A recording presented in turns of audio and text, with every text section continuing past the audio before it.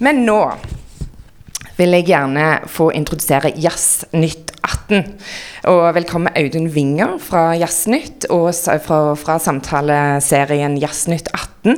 Audun en av landets fineste skribenter. Vi er kjempeglade for denne eksklusive samtalen vi skal ha.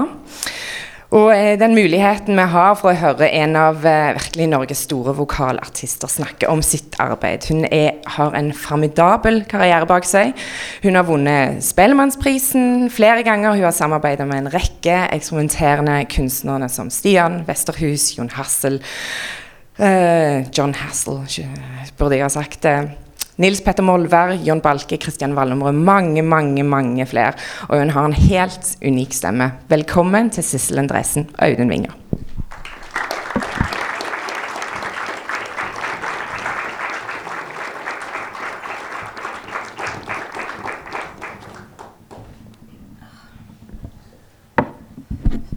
Ja, takk for invitasjonen til å være her på Off the Page. Jazz Nytt da et magasin som ble startet i 1960 og har gjennomgått en liten ikke bare ansiktsløftning, men kommer ut i en litt annen form nå, som et musikktidsskrift som kommer ut 4 ganger i året under ledelse av redaktør Rob Young. Og Jazz Nytt 18 jo som dere ser nå klokka 12.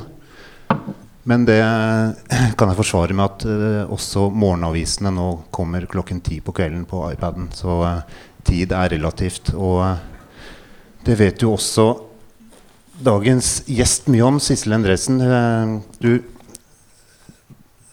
Anne Hilde nevnte en del av det du har gjort, og det jo veldig mye. Det en karriere som strekker seg tilbake veldig mange 10 år, og den ikke bak deg, den så absolutt kanskje i sin lange peak-periode nå. Men så har du også vært innom veldig mye forskjellig musikk. Du var et etablert navn i norsk musikk, ikke bare norsk jazz, men også i norsk pop og soul og tilstøtende sjangre gjennom et 10 år.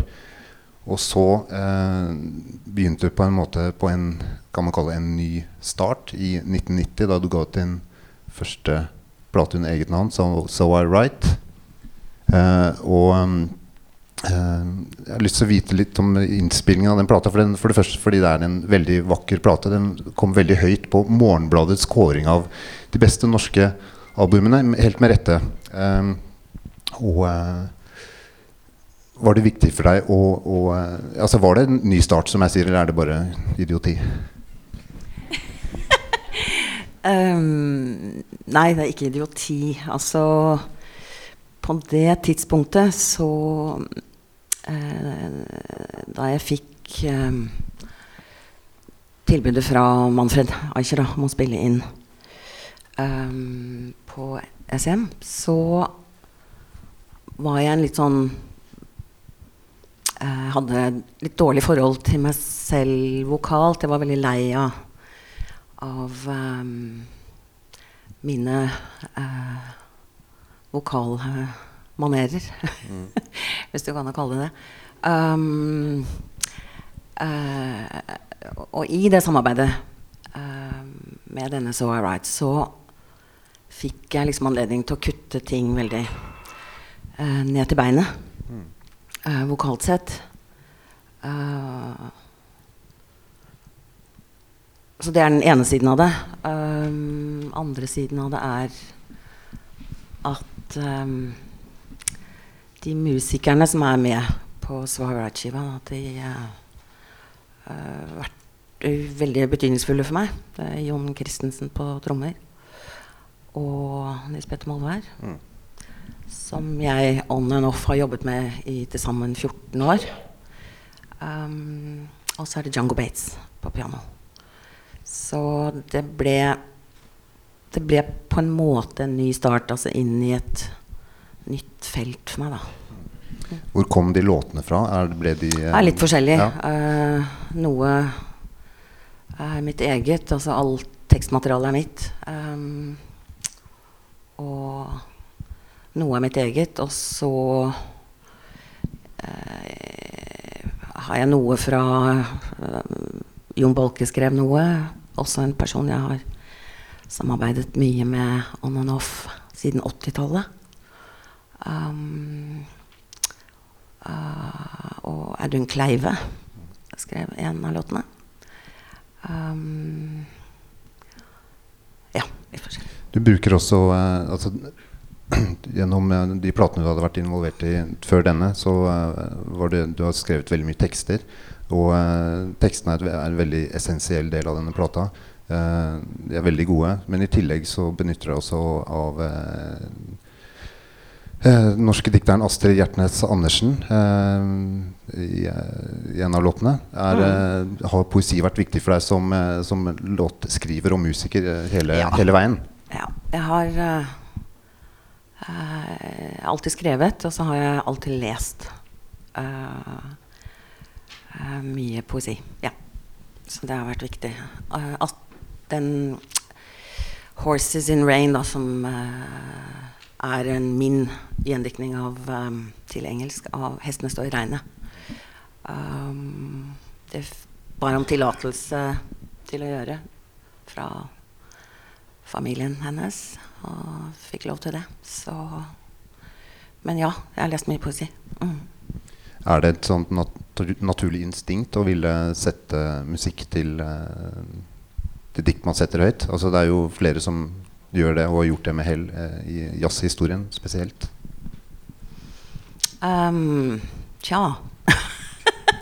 Det er jo det eneste diktet skrevet av en annen som er tonsatt, da. Ellers har jeg jo stort sett brukt mitt eget. Ja, så jeg vet ikke om det er noe instinkt hos meg. Vi kan kanskje høre litt på denne plata. Den er som sagt en av de vakreste albumene utgitt i Norge. Den kom i 1990. Vi kan høre litt fra titelkuttet.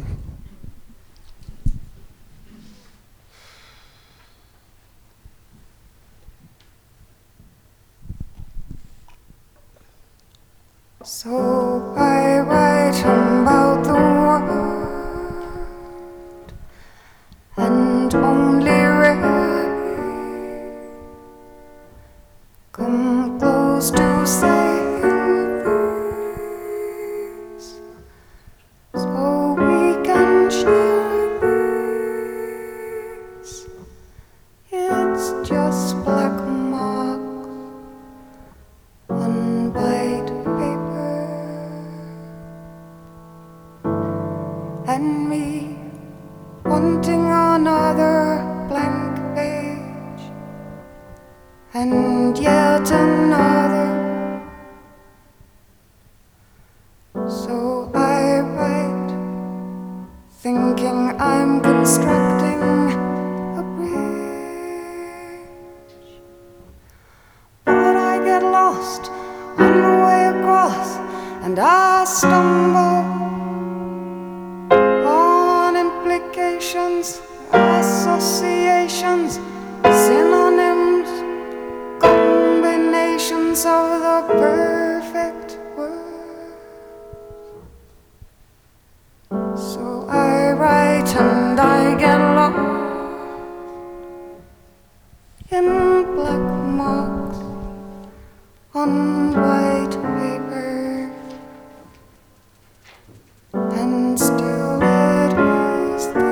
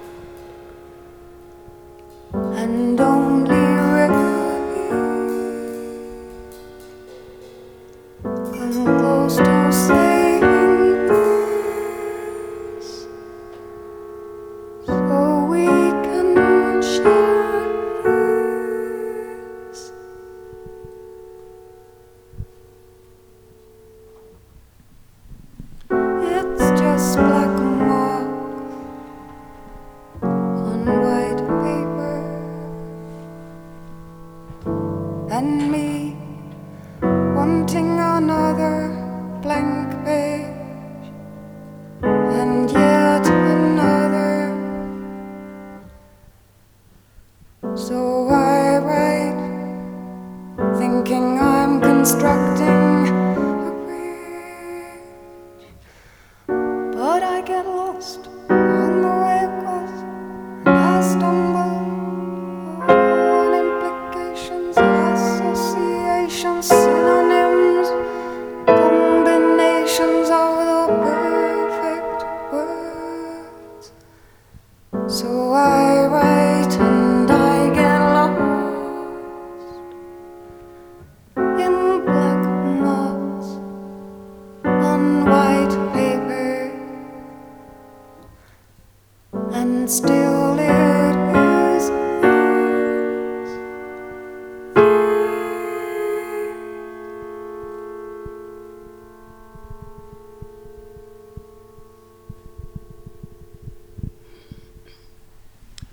Ja, det jo et stort privilegium å få sitte her en lørdag formiddag og høre på denne musikken I en stol, må jeg bare si. Det helt vanvittig. Ikke bare de tre musikerne som helt unike på sine respektive instrumenter, men også stemmen din og måten den brukes på. Og du skal få slippe å høre superlativer om den, for det har du måttet tåle I mange 10 år. Så jeg kan heller spørre litt mer teknisk. Hvordan lærte du å synge på denne måten? Ja, men jeg kunne ha prøvd å komme med noen poetiske vendinger, og det har jeg mange av om at det som at du din egen årstid. At kroppen endrer temperatur når man hører den.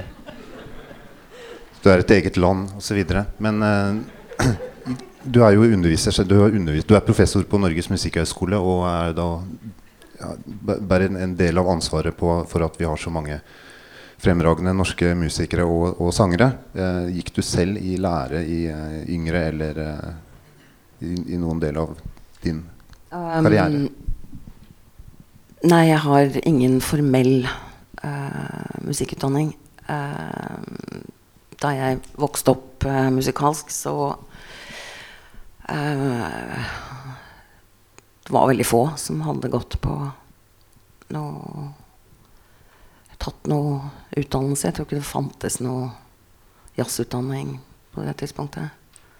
Slutten av 70-tallet, begynnelsen av 80-tallet. Hvordan lærte man seg det da? Var det sånn store søsken? Man holdt på selv, og så man var det store søsken. Nei, om det var noen eldre søsken som kunne lære videre. Man ringte folk man var begeistret for, eller var opptatt av, eller som man trodde hadde noe å tilføre det. Da ringte man de og spurte om man kunne få noen timer. Sånn var det. Så litt forskjellige folk da, som tok noen privattimer også. Men ellers så skjer det vel I undervisningen foregår mens du bare spiller og synger med andre. Rett og slett du lærer og blir eldre. Erfaringsbaserte disipliner, det her. Sånn at learning by doing. Så det jo en selvlæringsprosess da. Og så det jo mange timer alene, øving og jobbing og forskning og sånn, ja. Som Anne Hilde sa, så har du vært med I veldig mange prosjekter, duoer, trioer og større konstellasjoner. Men en annen, så vi rekker ikke å dessverre gå gjennom alle dem. Vi kan gjøre noen små punktnedslag. En annen viktig og den neste store musikalsk sammenheng med deg var jo, du hadde en duo med Bugge Wesseltoft. En trio med Bugge. Vi vet alle hvem den tredje var, ja. Det var alltid tre I denne duoen. Ja, men der men den var jo så den fungerer som en slags bro, kan man også si da, I kunstnerskapet ditt, fordi på den ene side så tolket du andres materiale der, sikkert mye av det du hadde hørt på i årene. Det var sanger fra 70-tallet, for eksempel soul-låter av Donny Hathaway og singer-songwriter som Paul Simon og Randy Newman og så videre. Men i tillegg var det starten på da du startet med å legge mer vekt på improvisasjon. Hva var det som skjedde med deg og Bugge der? Altså det jo lange prosesser. Det ikke sånn at jeg kan ikke tidfeste liksom, det året da begynte jeg å jobbe med improvisasjon. Så det lange prosesser. Jeg har alltid jobbet med improvisasjon med en rekke musikere og også med folk innenfor kunstfeltet, dansere, skuespillere. Og det har jo pågått siden ganske tidlig på 80-tallet. Sånn at det liksom lange prosesser og ingen sånne store kvantesprang da, fra en musikkform til en annen. Men i det samarbeidet mitt med Bugge da, så vi holdt jo på med sånn blandingsformer med låter vi lagde veldig ofte ut av at vi øvde og improviserte sammen. Og så jobbet vi å lage våre versjoner av låter vi syntes var fine, som vi coveret. Og konsertene våre var blanding av eget materiale, andres materiale og en del sånn transportstrekk og improviserte strekk. Jeg jobbet jo med han i 9 år totalt. Det ga 3 skiver, så veldig viktig samarbeid for meg.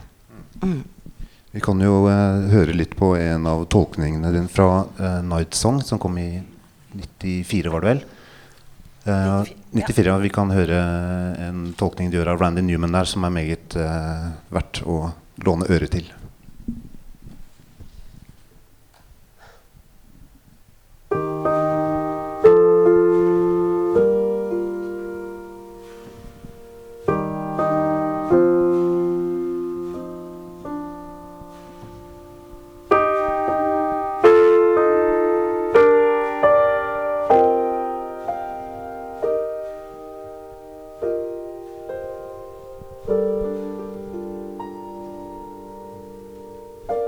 Broken windows and empty hallways, pale dead moon in a sky streaked with gray.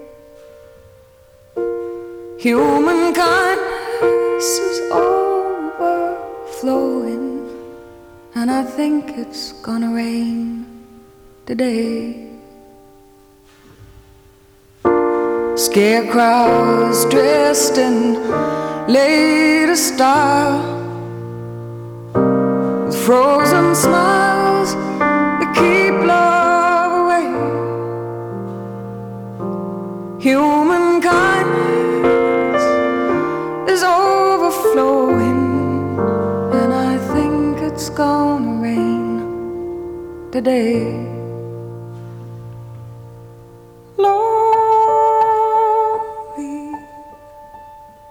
Lonely, tin can at my feet, think I'll kick it down the street, and that's the way to treat a friend. Right before me, the signs implore me, help the needy and show them the way. Human kindness is overflowing, and I think it's gonna rain today.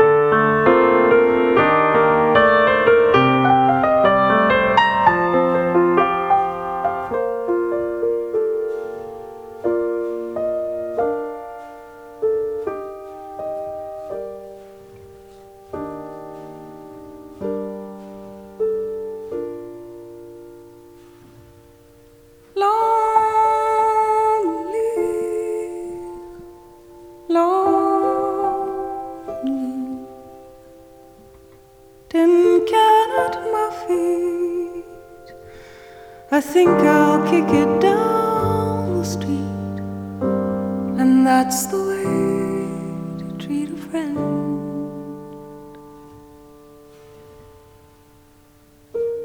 Broken windows and empty hallways, pale dead moon and a sky streaked with gray. Human kindness is overflowing, and I think it's gonna rain today. And I think it's gonna rain today.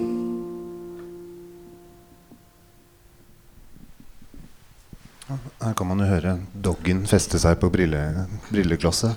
Men er det bedre jo færre musikere du samarbeider med, altså at stemmen din får bedre plass?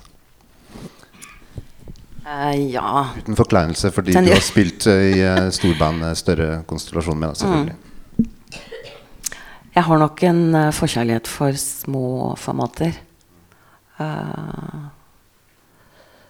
Det var fint med SM-kvartetten de årene vi holdt på.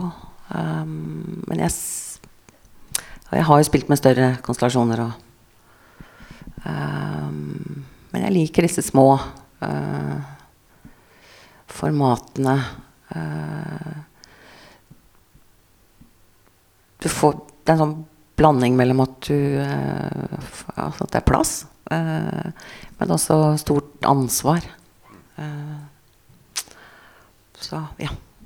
Også i materialet som dette så kommer jo da også teksten veldig godt frem, og tolkningen av teksten kommer veldig godt frem. Men vil du si at låter som dette, som tilhører amerikansk singer-songwriter-tradisjon fra 70-tallet, om det kan kalles at det er liksom en del av jazzens standardrepertoar, at låtskrivingen i den perioden var såpass sterk? Svaret ja. Ja. Ja, det er bra. Men vi kan hoppe noen år fremover, fordi det er så mange år å ta av. 10 år senere, i 2004, så det et annet prosjekt. Du har hatt mange prosjekter mellom der også, men vi kan høre et spor. Det sang nummer 3 på en plate da, som kom i 2004 med prosjektet Mary Winkle.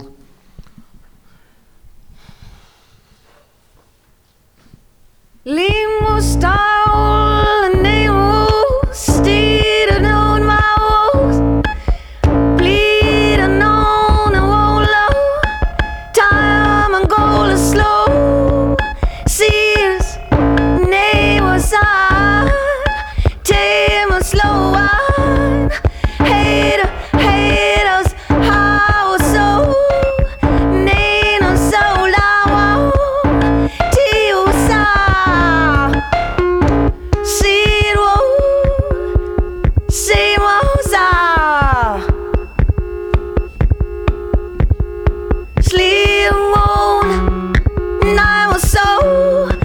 What's the time lately gone? Made a slide. Hey ho, hey my time. Wow, said I. Oh, mine. Say whoa, say that how. Nina, now how I sit it in my hour. Nina. Oh, now me now say now nothing. You see house. I mean now see. You see, it's at home. It's home and it suit. Now me.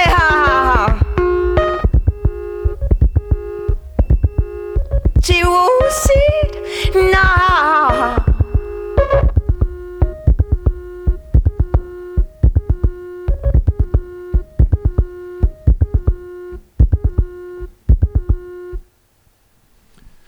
Ja, dette prosjektet Mary Winkle, det sammen med Christian Wallemrød og Helge Steen. og for et utrent øre så høres det jo dette annerledes ut enn det forrige lydklippet vi hadde. Men du ser ikke på, altså, som du sa tidligere, du er ikke interessert i å se etter liksom store brudd i kunstnerskapet ditt.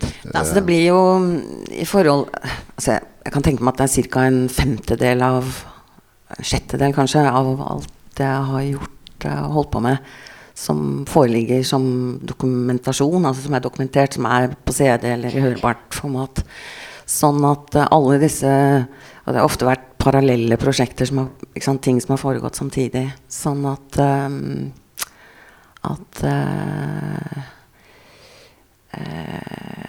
utgivelsene på det er ikke representativt for tida som det har tatt å forflytte seg. Så, ja. Men, anyway. Det er et samarbeid som jeg hadde veldig stor glede av med Helge og Christian. Christian har jeg jobbet med siden 2000 cirka, rundt der. Så var han med oss jeg hadde bestillingsverk på Nattjassen i 2002. Så har vi gjort en del duo-konsertting, og så da dette Mervinkel-prosjektet. Og den platen det er liksom en av 2 plater som jeg orker å høre på av meg selv. Resten synes jeg liksom det eneste jeg sitter bare og tenker når jeg hører på ting, det er å nei, å faen, å nei, det skulle vært annerledes. Og alt som jeg kunne ha forbedret, da, så jeg er ikke noe god lytter til sånn ferdige resultater. Men burde man egentlig kalle noe et ferdig resultat? Nei, altså for meg er plater sånne dokumenter underveis, liksom. På bilen. Ja. Så, og så er det jo også det at når plata liksom foreligger, så har det jo gått så mye tid siden du gjorde det, siden du spilte det inn, siden du liksom var i det moduset. Så da har man allerede langt forbi. Så, men hvor var jeg hen? Nei, jeg tenker det samarbeidet vi gjorde utrolig mye konserter på de få årene vi jobbet. Og et ekstremt bra samarbeid. Vi var veldig konstruktive. Vi til og med øvde. Altså, det er jo fri improvisert musikk dette her. Men vi øvde, vi liksom tok i tur med litt sånn, når det danner seg litt sånn automatisert adferd, som jeg kaller det, så må man liksom røske opp i det. Så vi hadde sånne type øvelser. Nei, bra setting. Liksom, når merker man at man går på, om ikke tomgang, så i hvert fall at man gjentar seg selv, kanskje også litt vanskelig spørsmål, men det er, liksom, det er jo viktig, altså, hvorfor er det så viktig å tenke nytt og ikke gjøre det samme opp igjen? Hvorfor er det viktig? Altså, det er ikke så mye det at liksom, tenke nytt eller ikke gjøre det samme. Altså, jeg har holdt på med improvisert musikk i over 20 år. Så det er ikke en sånn streben etter liksom, å finne opp det nye, liksom gjøre noe helt nytt. Altså, det er jo reforvaltninger hele tiden av et over tid, et type materiale da, som man tygger og tygger på og reforvalter. Men det er mer en sånn interplay, altså en samspillsmessig ting som kan oppstå at man blir godt kjent, man danner seg et slags sånt løsningsrepertoar da. Og det vil i hvert fall jeg gjerne til livs. Ja. Var det noe svar på det? Ja, jeg vil jo si det, men også som når man skriver, så vil man helst unngå klisjeer, og det er ikke bare fordi at man er opptatt av hvordan tekstene ser ut, men også man er redd for å begynne å tenke de samme klisjeene. Og lære å være, altså du er rett og slett, man har et kritisk blikk da, og det får da også du når du synger.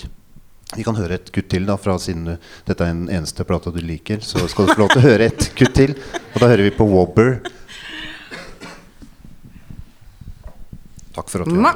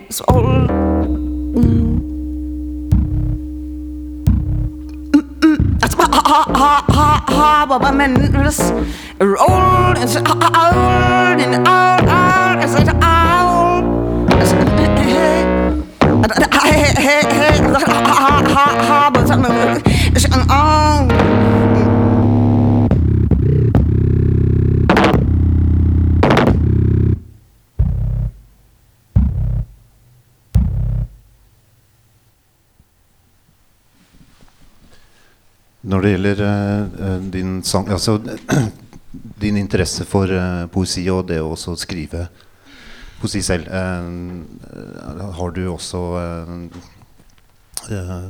for eksempel med Merriwinkle da, er det lydpoesi?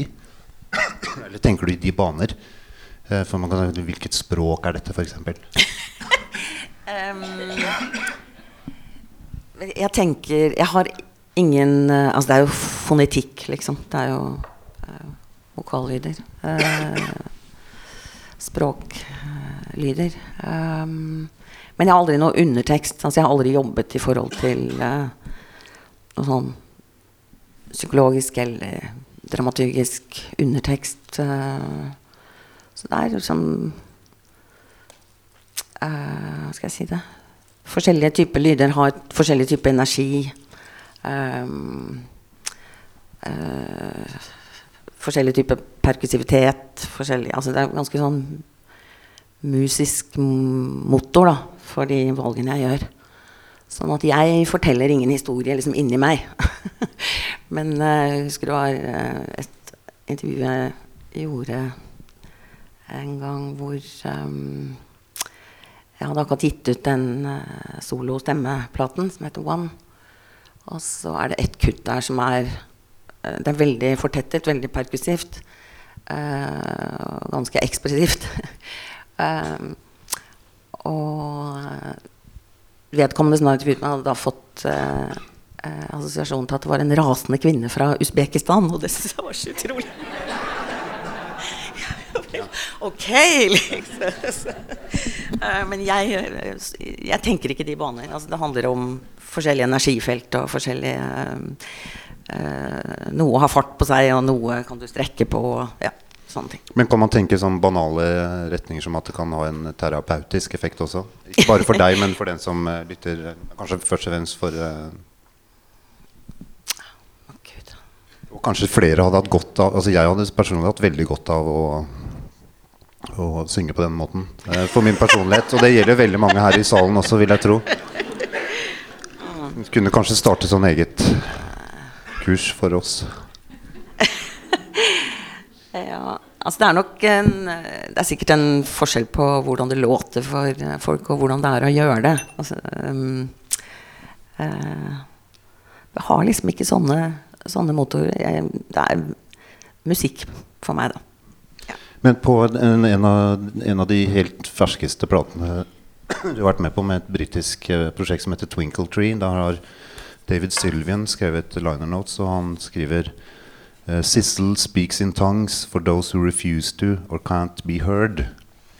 Og kjenner du deg igjen i denne rollen som at Tungetaler? Ja.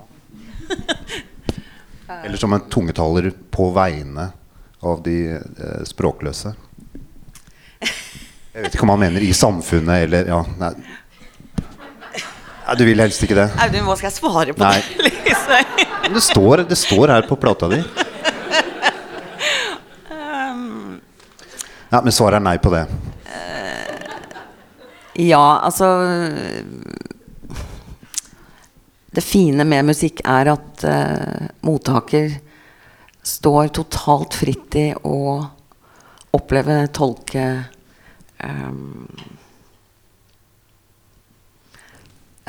men avsender har min motor i hvert fall altså jeg har ikke så mye på agendaen. Det liksom, jeg jobber med musikalske størrelser og prøver på å få ting ta framdrift og jeg tenker jobbe med fri improvisasjon, det jo det jo ikke en musikkform, det en måte å lage musikk på, så det kan bli mye forskjellig som kommer ut, men det jo en sånn real-time komponeringsmetode da. Jeg tenker det noen sider ved det som å jobbe improvisert som selvfølgelig handler mye om spontanitet, handler mye om å stole på det intuitive, men for meg så har det liksom alltid vært altså at det en disiplin å jobbe med improvisasjon, at det en erfaringsbasert disiplin da. Og at selv om det kanskje ikke låter sånn bestandig, men det sykt mye refleksjon og tanke og arbeide med det, ja. Hvordan forbereder du og dine medmusikanter seg til en konsert? Sånn, det noen faste ritualer, eller det bare å kaste seg i det? Det beste før konsert at vi overhodet ikke snakker om musikk eller noe som helst, sånn at vi liksom veldig nullstilt. Jeg har jo mine ritualer som sanger da. Så har jeg liksom noen øvelser jeg går gjennom, og jeg gjør qigong, og jeg varmer opp og sånne ting. Men vi liksom vi sitter ikke sammen og holder hender, eller vi har ingen sånn ingen av de jeg har jobbet med som har hatt sånne type ritualer. Altså, det går mer sånn litt hver for oss. Det blir litt fjerne i blikket og sånn, og så sånn at vi på null når vi går på. Ja. Men opplever dere å ha, nå sier jeg dere i sånn flertall, alle prosjekter, opplever dere noen gang at ting rett og slett går i dass, at dere ikke får følelse med altså, glem publikum, men med hverandre? Veldig ofte. Veldig ofte. Det mange konserter hvor det to liksom små øyeblikk som har vært fine. Noen konserter hvor ting bare ikke flytter seg. Man har ingen flow. Som det heter der. Så det skjer. Jeg tenker at det ligger litt i kortene. Altså hvis du jobber med disse frie formene, så må man også akseptere at det kan gå i dass da, som du sier. Det litt sånn del av. pakka, men selve prosessen, altså jeg ikke så opptatt av resultatene liksom, av det arbeidet det å jobbe med med improvisasjon såpass interessant for meg at det oppveier for katastrofekonsertene som man gjør av og til. Ja. Jeg tenker vi skal, eller vi dessverre nødt til å avrunde på grunn av tid, men det ypperste må da, altså alle disse flotte kunstnerne du arbeider sammen med, men det ypperste må da å være helt alene, som du var på platen One, som kom i 2006. Du skal slippe å beskrive noe av den. Du skal bare få stor takk for at du stilte opp her på Off the Page. Ja, okay. Og en stor takk for all den fantastiske musikken du har laget og kommer til å lage i fremtiden. En stor takk, Sidsel. Jeg bare tenker på akkurat det her med det står så fint i Off the Page-programmet at Sidsel har valgt ut sine yndlingskutt. Det har hun da ikke, for jeg har veldig få yndlingskutt av min egen produksjon. Fått litt hjelp av Audun. Ekstremt vanskelig å velge. Sånn at vi så vel på de valgene som skulle være liksom noe fra de samarbeidene jeg synes har vært viktigst da. Sånn at, og så det da denne, du velger at vi slutter med det. Ja, det da solo, stemme, improvisert vokalskive. Da tar vi den første da, for den nesten bare pust, så da puster vi ut med den. Tusen takk.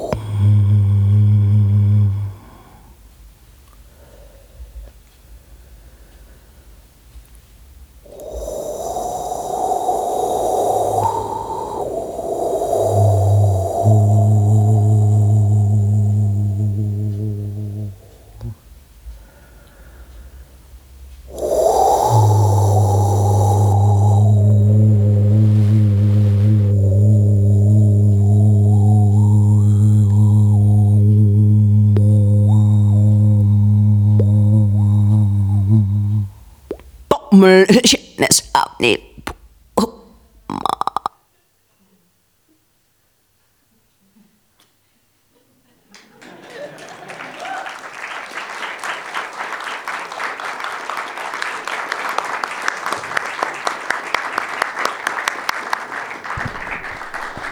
Jeg etterlot dere med Sidsel Endresen til slutt. Tusen takk. Den som interessert i Jazznytt kan hente noen Jazznytt der nede etterpå i pausen. Og det neste Jazznytt allerede neste torsdag på Victoria med Gard Nilsen. Så tusen takk for den muligheten til å reklamere for det. Takk.